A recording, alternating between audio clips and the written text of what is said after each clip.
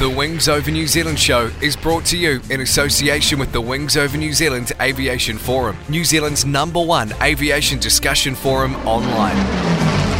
There you'll find discussion on all aspects of New Zealand aviation, from history to current affairs, and thousands of photos covering the Royal New Zealand Air Force, airlines, general aviation, warbird restorations, airshow news, sport aviation, home building, gliding, aviation media, and much, much more. You'll be in good company with other aviation enthusiasts, including pilots, engineers, warbird owners and restorers, historians and authors, modelers, aviation photographers, and many others. Sign up to the Wings Over New Zealand community now. It's free and easy. Just Google Wings Over New Zealand and you'll find the forum. Hi, it's Matt Jolly from warbirdradio.com. Listen, I am thrilled to have Dave Homewood as part of our broadcast family and bring your stories, the stories of the RNZAF, heard right here on Wings Over New Zealand, to our global audience. Thanks for listening, and hope to hear from you sometime at warbirdradio.com. G'day, I'm Steve Vischer. And I'm Grant McCarran. And we're from Plane Crazy Down Under, Australia's aviation show. And you can find us at planecrazydownunder.com. We reckon for the best coverage of the Kiwi warbird, restoration and aviation scene, you can't go past Dave Homewood and the Wings Over New Zealand show. On you, Dave. Yeah, good on you, mate. Yeah, we got to get to New Zealand soon. Where is that anyway? Well, it's where I grew up. I thought that was Brisbane. The Wings Over New Zealand show would like to acknowledge the great support it's had from Fly DC-3. You can fly back in time with Fly DC-3 from Ardmore Airport, charter the DC-3 Dakota, and fly into the past. It's an experience you'll never forget.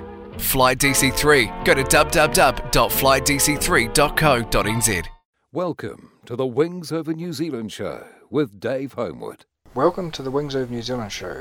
I'm your host, Dave Homewood. In this episode, we hear a recording of an event that I was privileged to attend at the Museum of Transport and Technology's aircraft hangar at the Sir Keith Park Memorial Airfield in Auckland.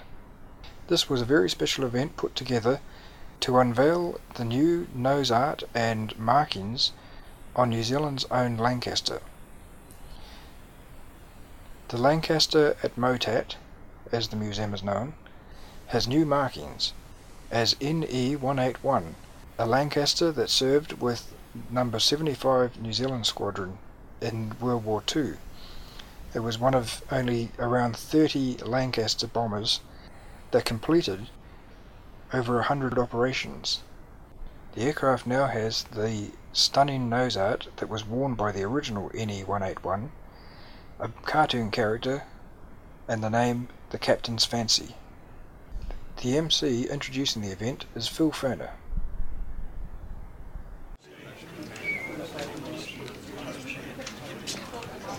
Right, good afternoon ladies and gentlemen, and welcome to the aviation hangar here at MOTAT. Before we get started, I'd just like to thank Michael Frawley, the Chief Executive Officer for MOTAT, for closing the hangar to allow the service to take place. We greatly appreciate it. Right, we have a number of special guests here today. First and foremost, the veterans who are present, so thank you very much for turning up. We also have representatives of the Emsley family, Mrs. Ware, whose husband flew in this particular aircraft that we're commemorating today, and also the son of Stan Heald, David, who Stan Heald was the bomb owner. We also have the Honorary Consul of the Kingdom of the Netherlands, Rene van Ryn, and his wife, Air Vice Marshal Mike Yardley, Chief of the Air Force, Colonel Tim Woodman, the United Kingdom Defence Advisor, Group Captain Mike Longstaff, representing the Royal Air Force, Wing Commander Stuart Oliver, representing the Royal Australian Air Force. We also have the RNZAF Chaplain, Squadron Leader the Reverend Stuart Hight. Also Air Vice Marshal Peter Adamson, Chairman of the Air Force Museum, and Therese Angelo, Director of the Air Force Museum. I'd now like to introduce Michael Frawley, the Chief Executive Officer for MOTAT.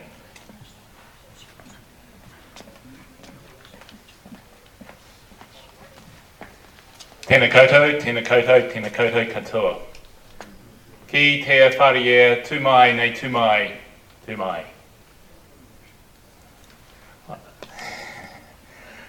Ra, Ray, no, Ra, no Ray Ra, Te, Whare Tute.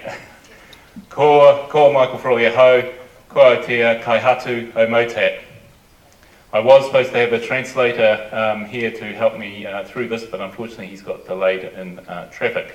Anyway, it's my great pleasure to welcome you all here today for the unveiling of this particular nose cone art. But before I do that, I suppose it's worth reflecting on, in Maori culture, you would normally sort of pay homage to those who have gone before you, your ancestors. But in this case, I think it's appropriate for us to pay homage to those of Bomber Command, those who have dedicated their lives in the pursuit of peace so that we can enjoy the freedom and the lifestyles that we have today.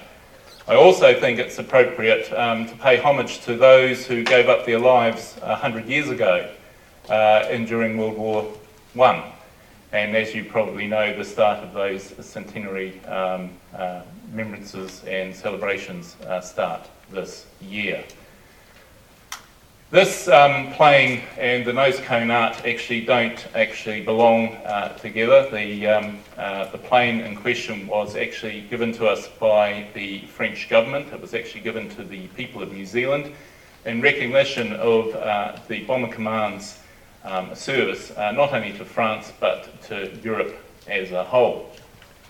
Its current condition is down to the contribution of quite a few people over the last 50 years, because the plane was actually delivered and gifted to the people of New Zealand in 1964.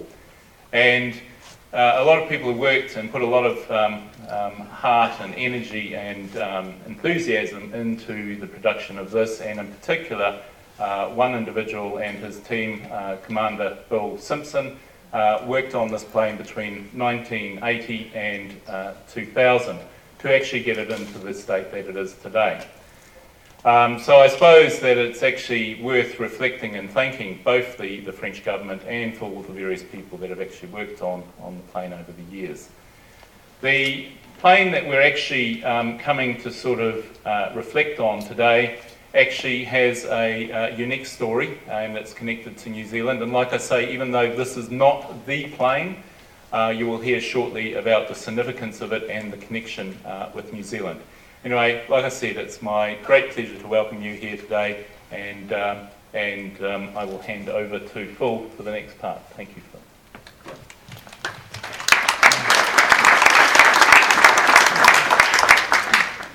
All right, thank you very much, Michael. I'd now like to call upon Ron Mayhill, the President of the New Zealand Bomber Command, to address the guests here today. I can hold that end this. Do you want me to hold it for him? I think you're right. Distinguished guests, ladies and gentlemen,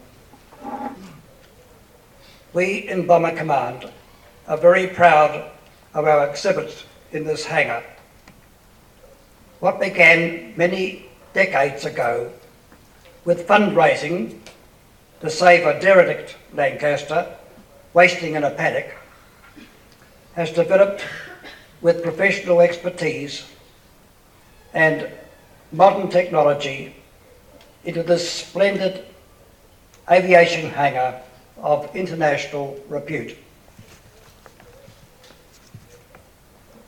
The new nose art on our Memorial Lancaster, Captain's Fancy, brought back many memories of that lucky plane in sea flight, eventually to do 100 operations on 75 New Zealand Squadron.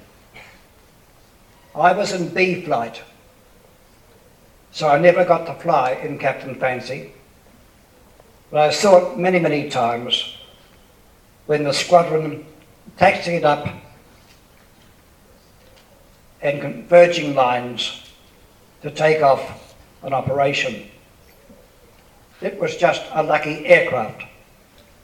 On the 29th of June 1944, we were all woken up at 4 in the morning by a huge explosion.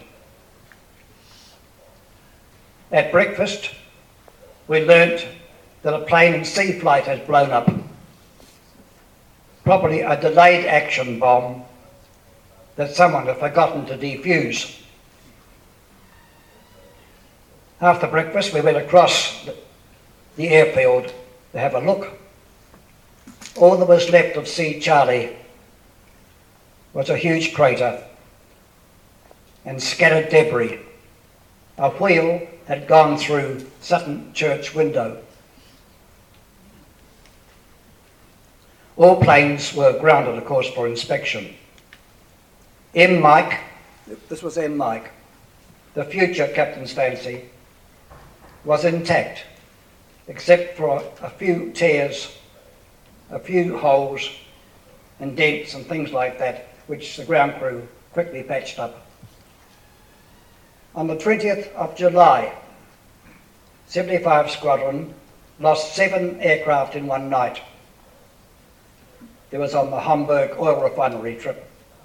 The Captain's Fancy came back safely. I shall tell you about one operation we did in the good company of Captain's Fancy. It was on the 28th of August. 75 Squadron was sent to bomb and mine at Stettin, part of Operation Spinach, attacking the ports in the Baltic that were transferring troops and supplies to the Russian front. 3 crews were to Canoe East, to Garden, that's our term for mining, in the Gulf of Danzig.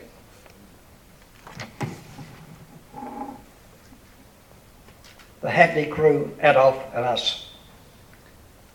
We had the doubtful honour of doing a timed run from the 35-mile Hill Spit, a naval base thought to be sheltering a couple of cruisers, the Admiral Hipper and the Nizal.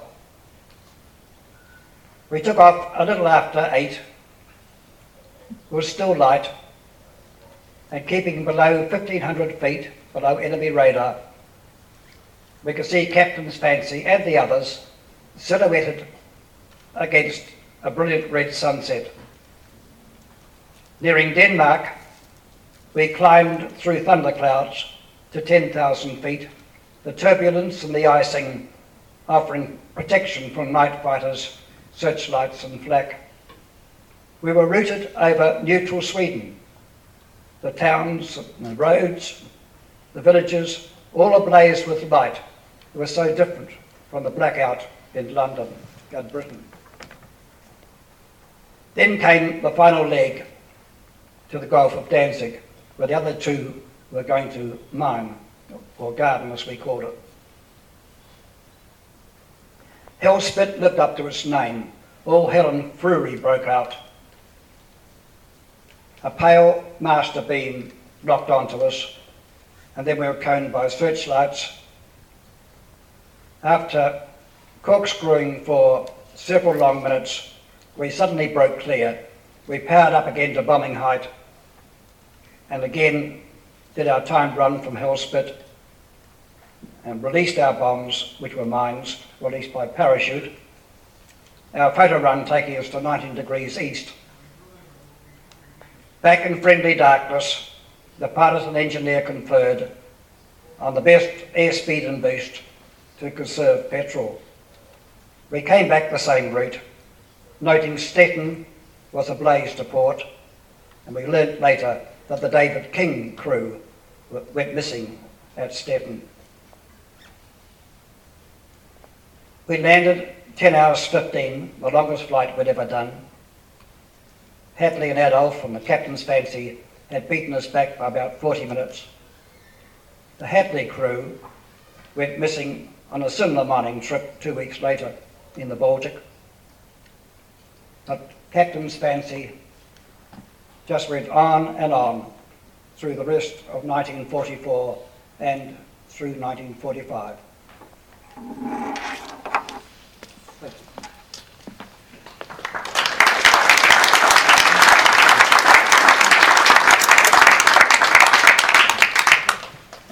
Thank you very much, Ron.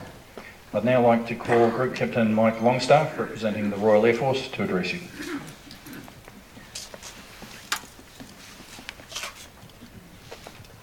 Fellow airmen, honoured guests, Chief of the Air Force, it is a great privilege for me to be here. I did serve in New Zealand in the early 90s, across from 75 Squadron. It's great to see the old A4 here. And also flew, which is good again to see here, is the old Air Mackie, which I did fly for a period whilst I was serving on the squadron. What I've been asked to do is just say a few words, really, on, rather than the aircraft itself, but on those people that have flown it. And I think as I now come into the twilight of my service career, I retire next year having served 37 years, it is something as I progress from being a serving airman into becoming a veteran and joining your ranks, that I will now sort of dwell on. As a young pilot serving on F-14, I had the privilege of being sent down to Palmerston North as a duty POM to bring back the veterans of 485 Squadron, the Typhoon Squadron. And it was very simple: take the bus, go down there, there's about 50 of them, go and find them, bring them back for happy hour. I arrived at 4 o'clock, nobody to be seen. I went around the back, nobody seen in the motel at all. I went to the front desk and asked, have you seen 50 odd veterans? Yes, those beggars. They've been here since 11, they hired the bar, we've replenished it twice. We poured them onto the aircraft, walking sticks and all. They went to the happy hour with the young bog rats, the young fighter pilots. We poured the bog rats out of the bar at about 11:30. We put the veterans back on their bus in good order at about midnight. Those individuals hadn't seen a lot of their friends or colleagues for over 50 years, and it was just like they'd lived next door to each other. And they picked up from the stories from those years ago. And it's exactly the same here. I've come back here 21 years later, and I'm staying with a very good friend of mine who I was here with then. And it is like, literally, just like picking up where we were 21 years ago.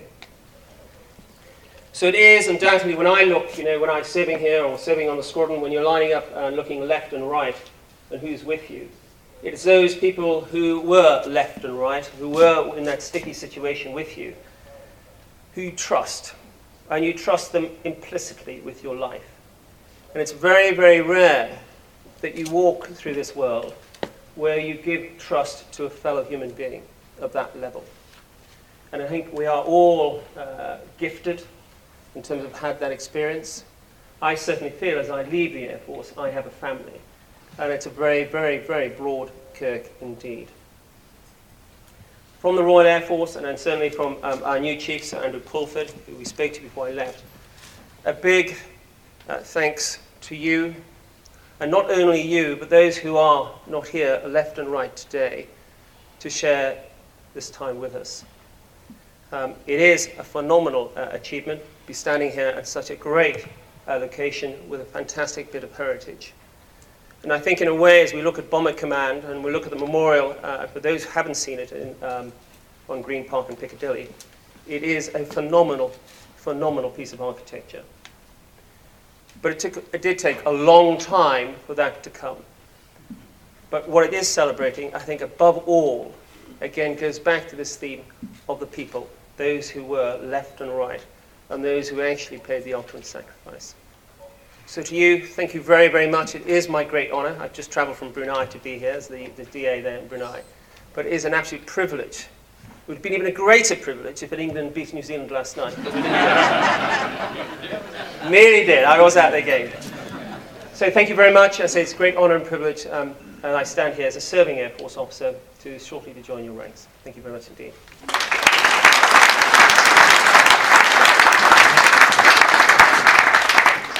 Thank you very much, Group Captain Mike Longstaff. Right, I'd now like to call upon Squadron Leader Jonathan Pote MBE to give you a bit of an outline on the Lancaster's history and that of the Captain's Fancy. Jonathan.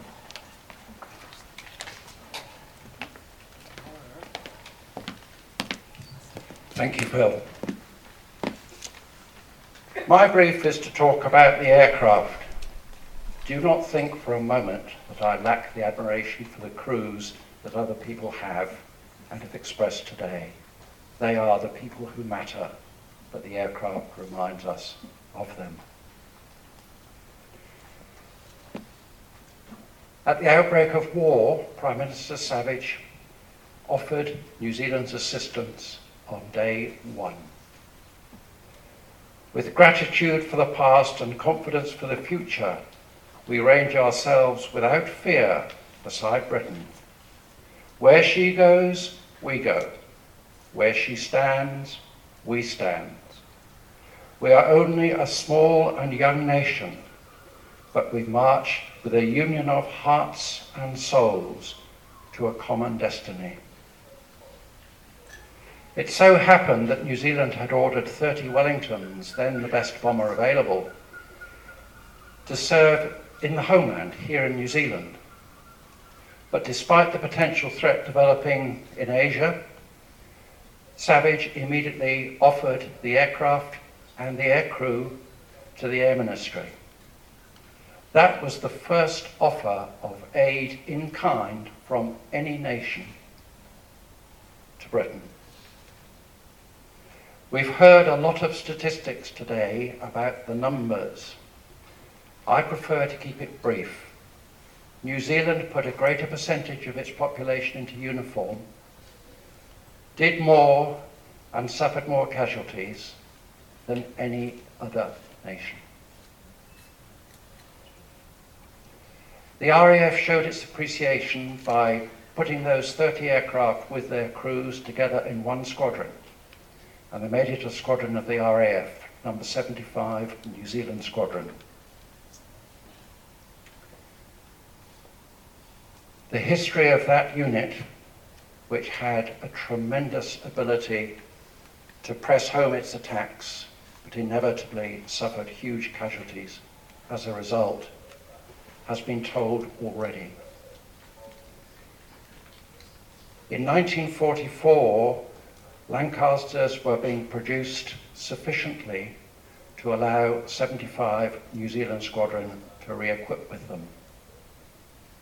The aircraft we commemorate today, NE-181, was delivered to service in the middle of May 1944.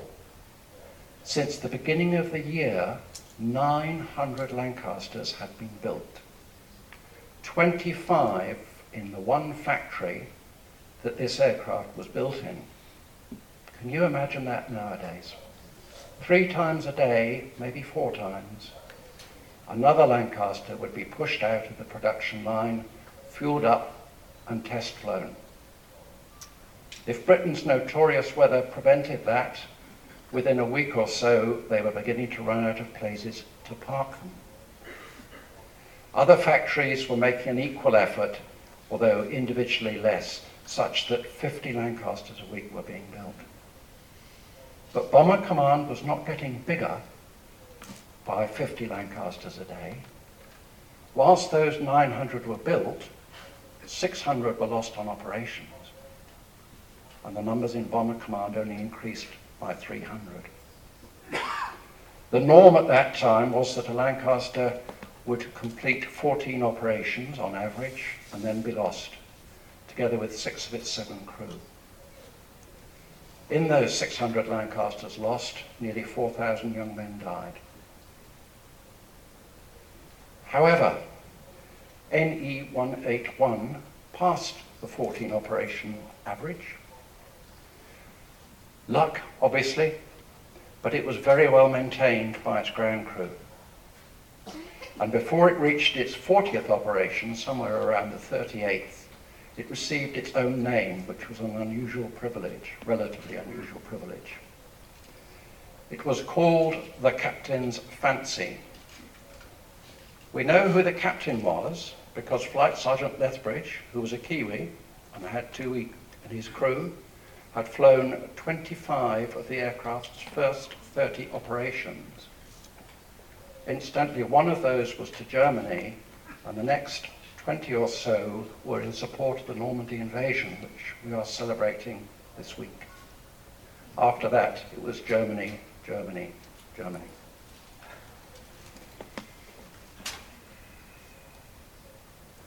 So it was called the Captain's Fancy. But why the caricature, which you can't see? The time will come. Captain Raleigh Fowl of Unveiling Hall was a character in a cartoon comic strip in a daily newspaper. He represented, as the Kiwis saw it, the idiocy and stupidity of the British upper classes.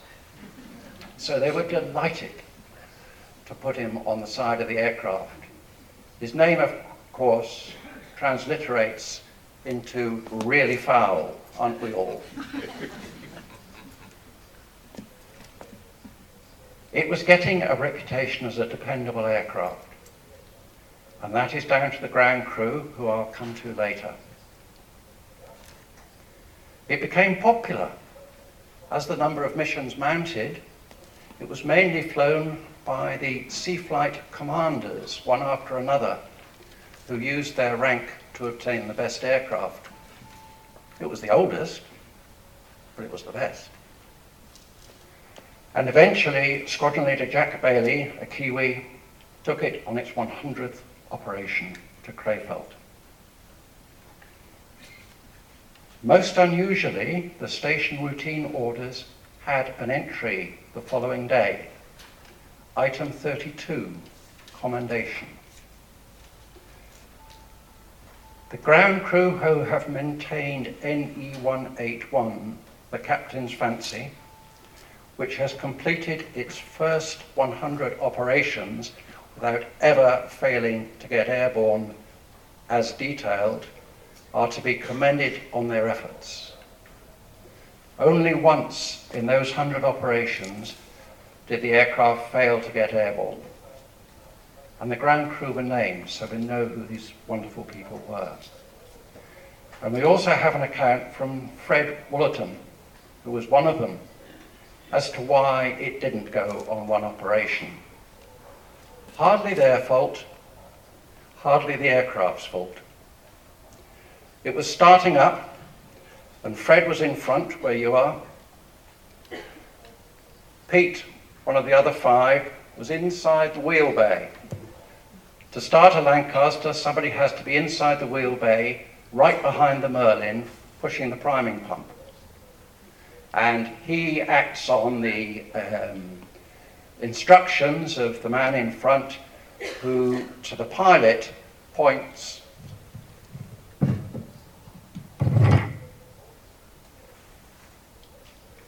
Start number 3.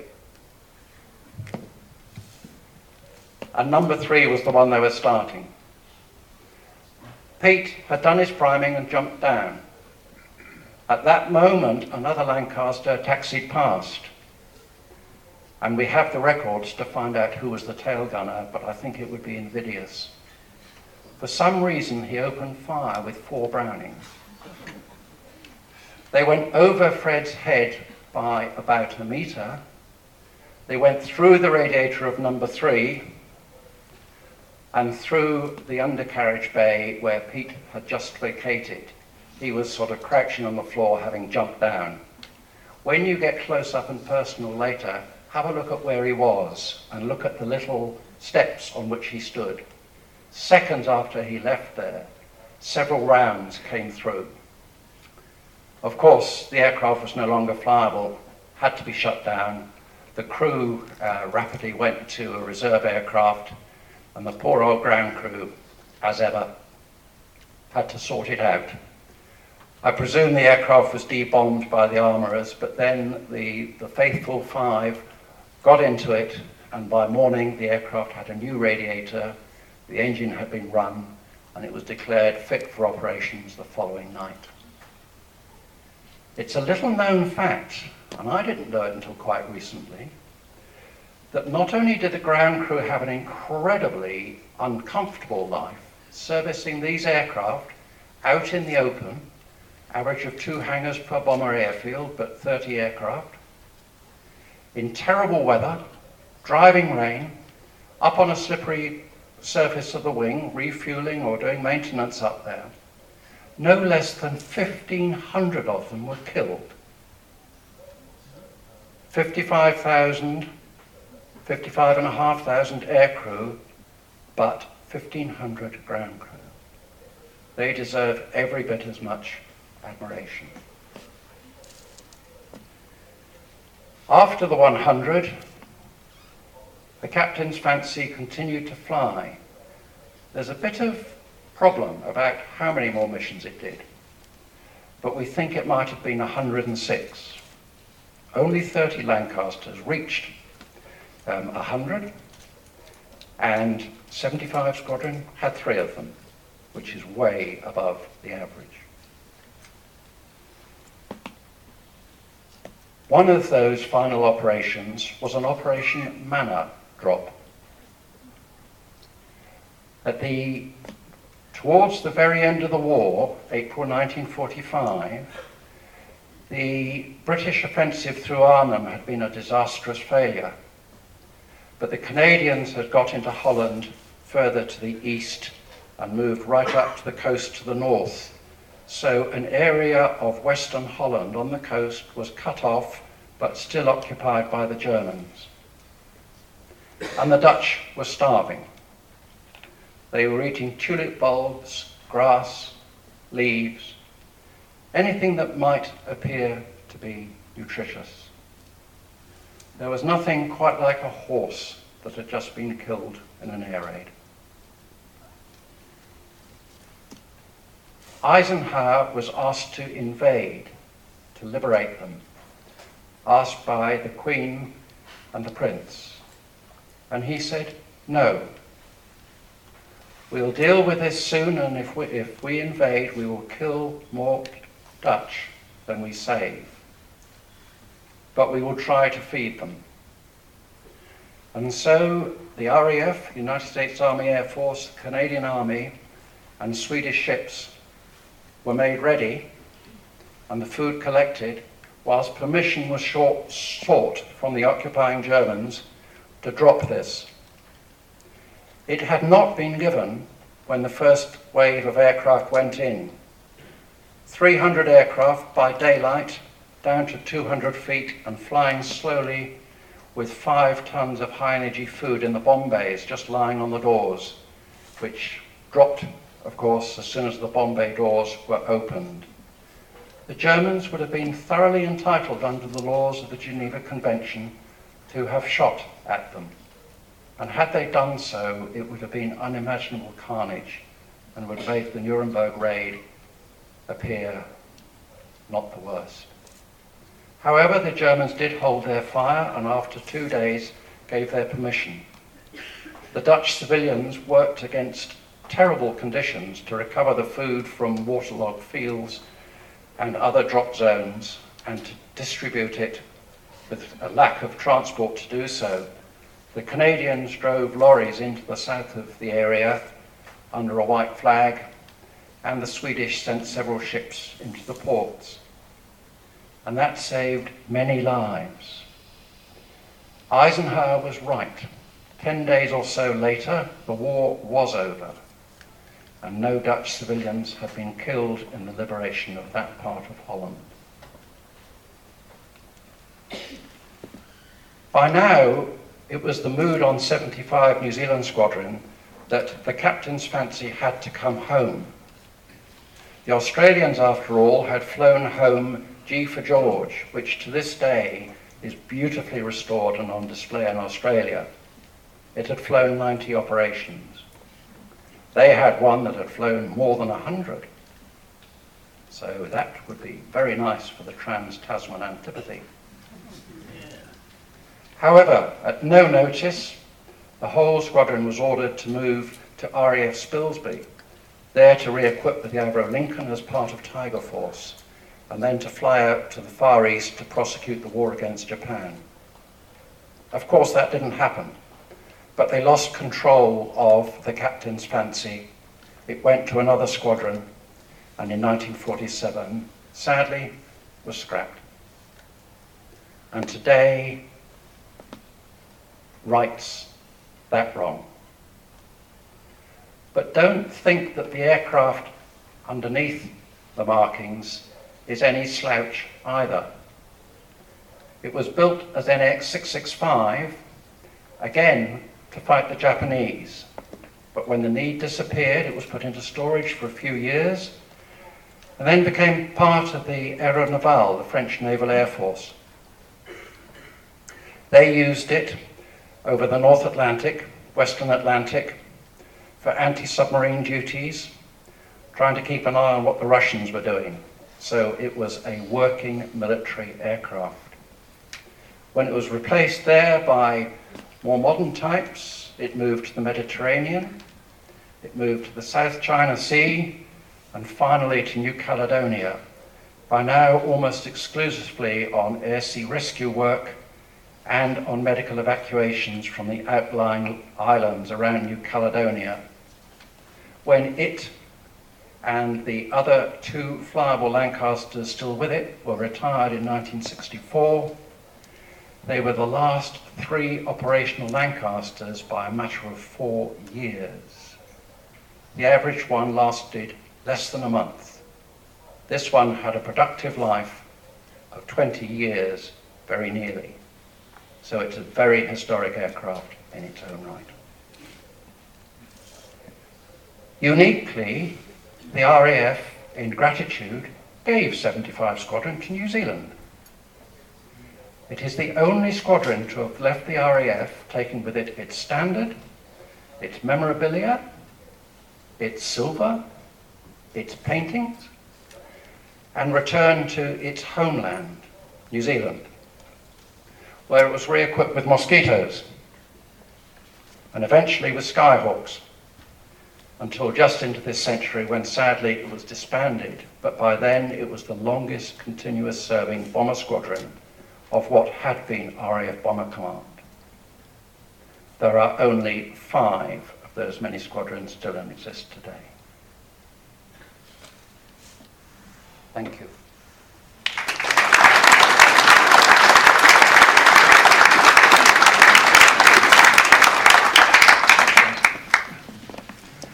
Thank you very much, Jonathan.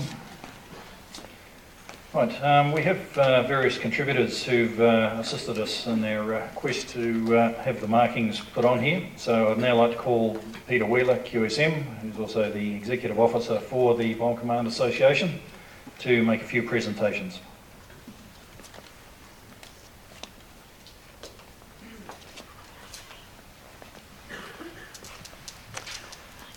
Veterans, honoured guests, good afternoon.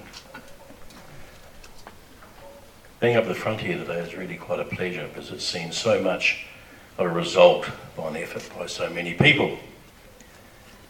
I guess in all good things, having the idea is often thought as being the best part. What a wonderful idea. And yet, that's probably the easiest thing, because thinking of the captain's fancy, it was obvious.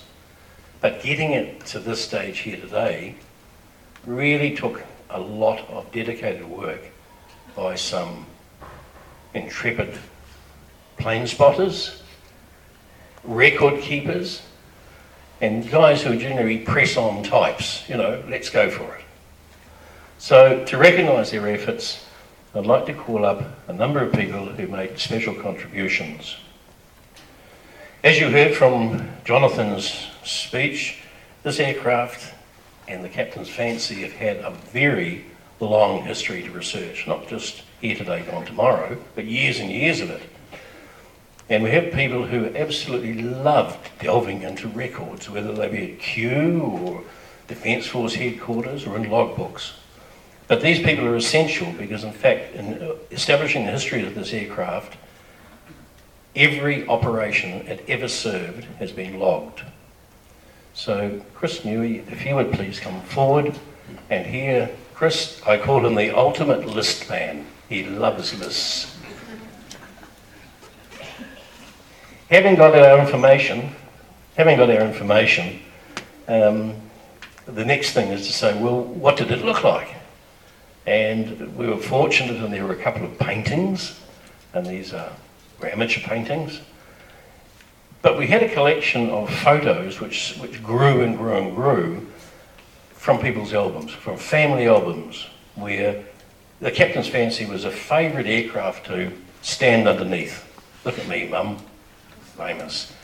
And you had the other types who were allowed aboard who would hang out the pilot's window and have photographs. So we had glimpses of boots and heads and hands.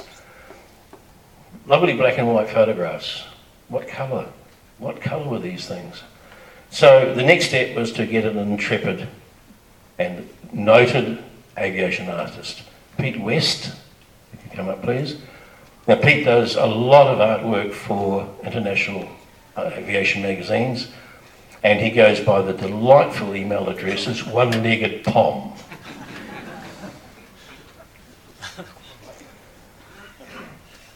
The next step is having converted our black and white photographs into something that looked reasonable. The important thing was to paint it here. And we've got, I hope, our painter, Keith Ellis, here today. He's hidden. Come forward. Now, this is not an easy thing to do. It's not an easy thing to do because it's a long way up. You're on stands. You're on, perhaps on your back and your knees, I've seen several times. Not quite the Sistine Chapel, but... And of course it created a great deal of interest with people coming visiting. What is this? What is this? So these three people, amongst many others, have done a lot of work to see what is finished here today. And I'd like to present you with a memento. This is a book written by the veterans who are sitting here today, illustrated by photographs from their family albums, and most importantly, signed by them in the front. Now, many of these people are no longer with us. Many are very famous. And you've got dam busters in there, you've got fighter aces in there. So it is something that is quite special, and for us, it's a token of our appreciation. Thank you.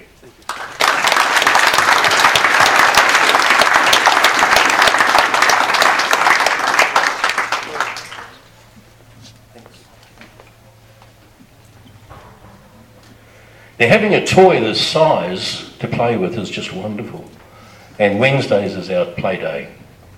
And we have a gentleman who allows us to play in it. And not only does he allow us to play it, he wants to play in it too. We have had a long history. The association has had a very long history with MOTAT. At times it has been a little bit rocky, other times it's been pleasurable, like a marriage perhaps. Or maybe not. But one of the things which we have appreciated, certainly in the last 18 months, was the appointment of the new CEO, Director of MOTAT. And very early on, he let on that he was quite taken with nose art. And so, Michael, could you come forward, please? We have a art print to present to you personally, with thanks from our association.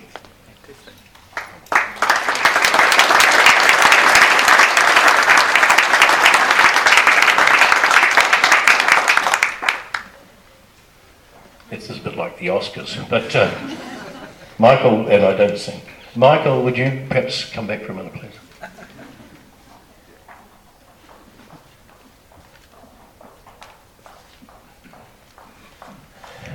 I know the museum is very honoured with all the veterans who have come today, and also the very special guests. And I think Michael would like to say another word, and we have a further presentation for our Chief of Vehicles.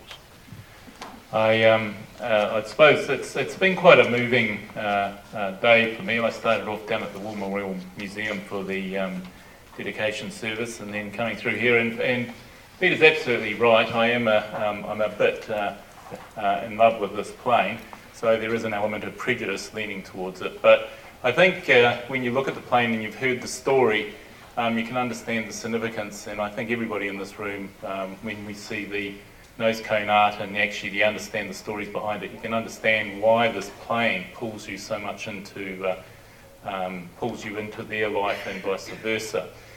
I'd like to thank Bomber Command for everything they've done today, and I suppose I should also thank the MOTAT team who have been here for most of the day setting up the seats and the sound system and everything else.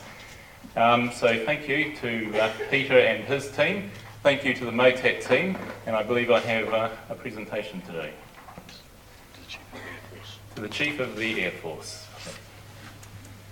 Let's get one of these lovely books. Thank you very much. Thank you.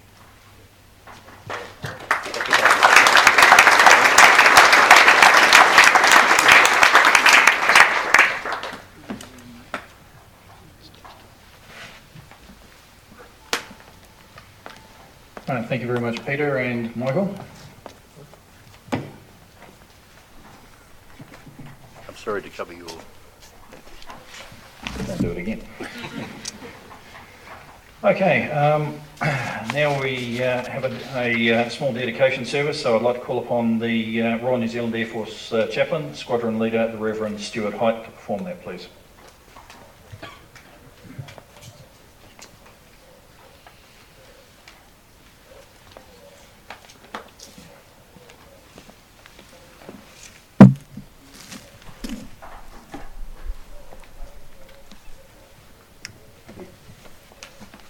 Good afternoon. This is a very special occasion today when we see in action the biblical concept of turning swords into ploughshares. And we have in this aircraft, NE 181, that story told. And so when you hear what this the captain's fancy did in the war side of things, and then hear what the crew did in dropping the food to the starving people, and then also bringing prisoners of war back to England after the war, that's what turning swords into ploughshares is all about. I'm going to ask now that we unveil the nose cone art. You've just seen a little glimpse in the presentation that of the aircraft that went through. But what I want to do is bless this after it's unveiled. Okay, if we could have the representatives of the Ware, Emsley and Heald family, please.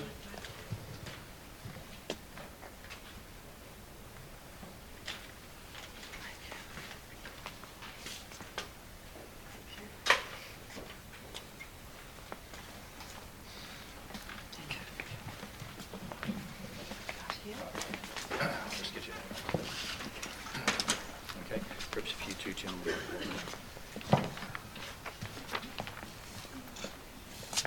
Okay, we'll now unveil the new markings, and this is remembering all those who served.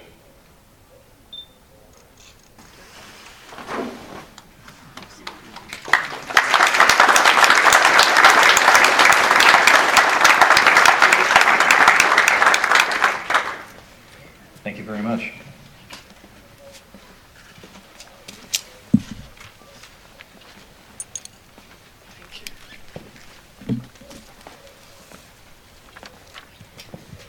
Almost need to be an octopus to perform this.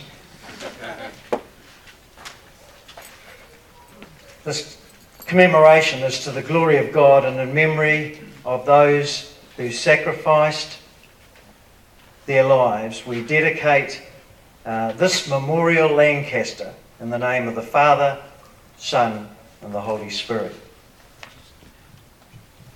That's right. Could have had several pairs of hands. Father, Son, and Holy Spirit.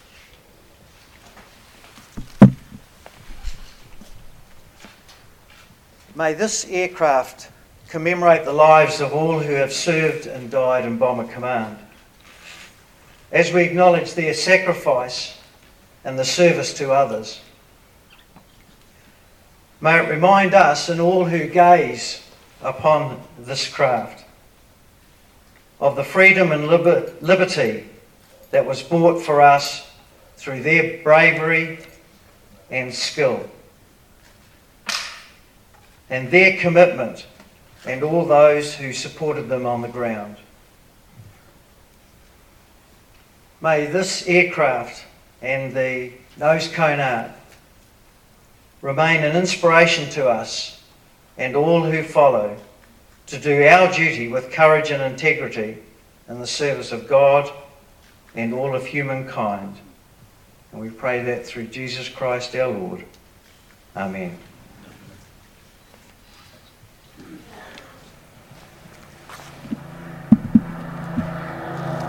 Thank you very much, Squadron Leader Hight.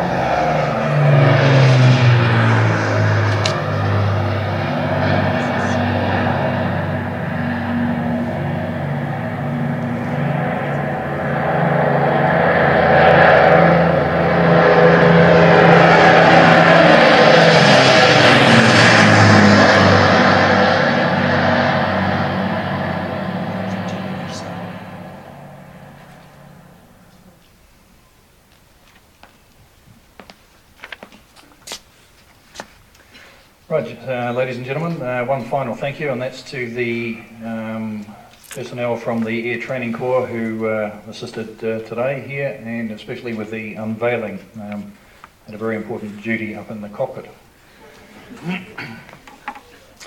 Okay, that's pretty much all for today. Thank you very much for coming. It's been a pleasure having so many veterans here, along with all the service representatives, and of course the Dutch consul.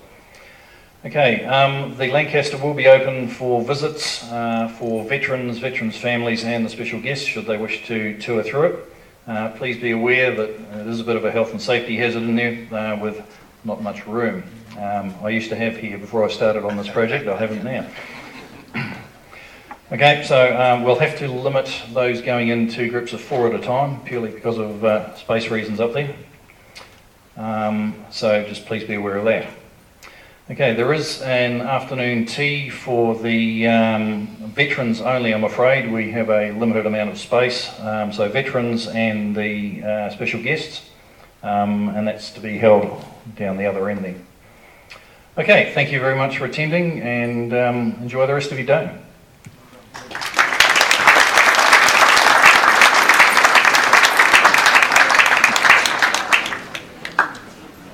That was the Wings Over New Zealand show with Dave Homewood.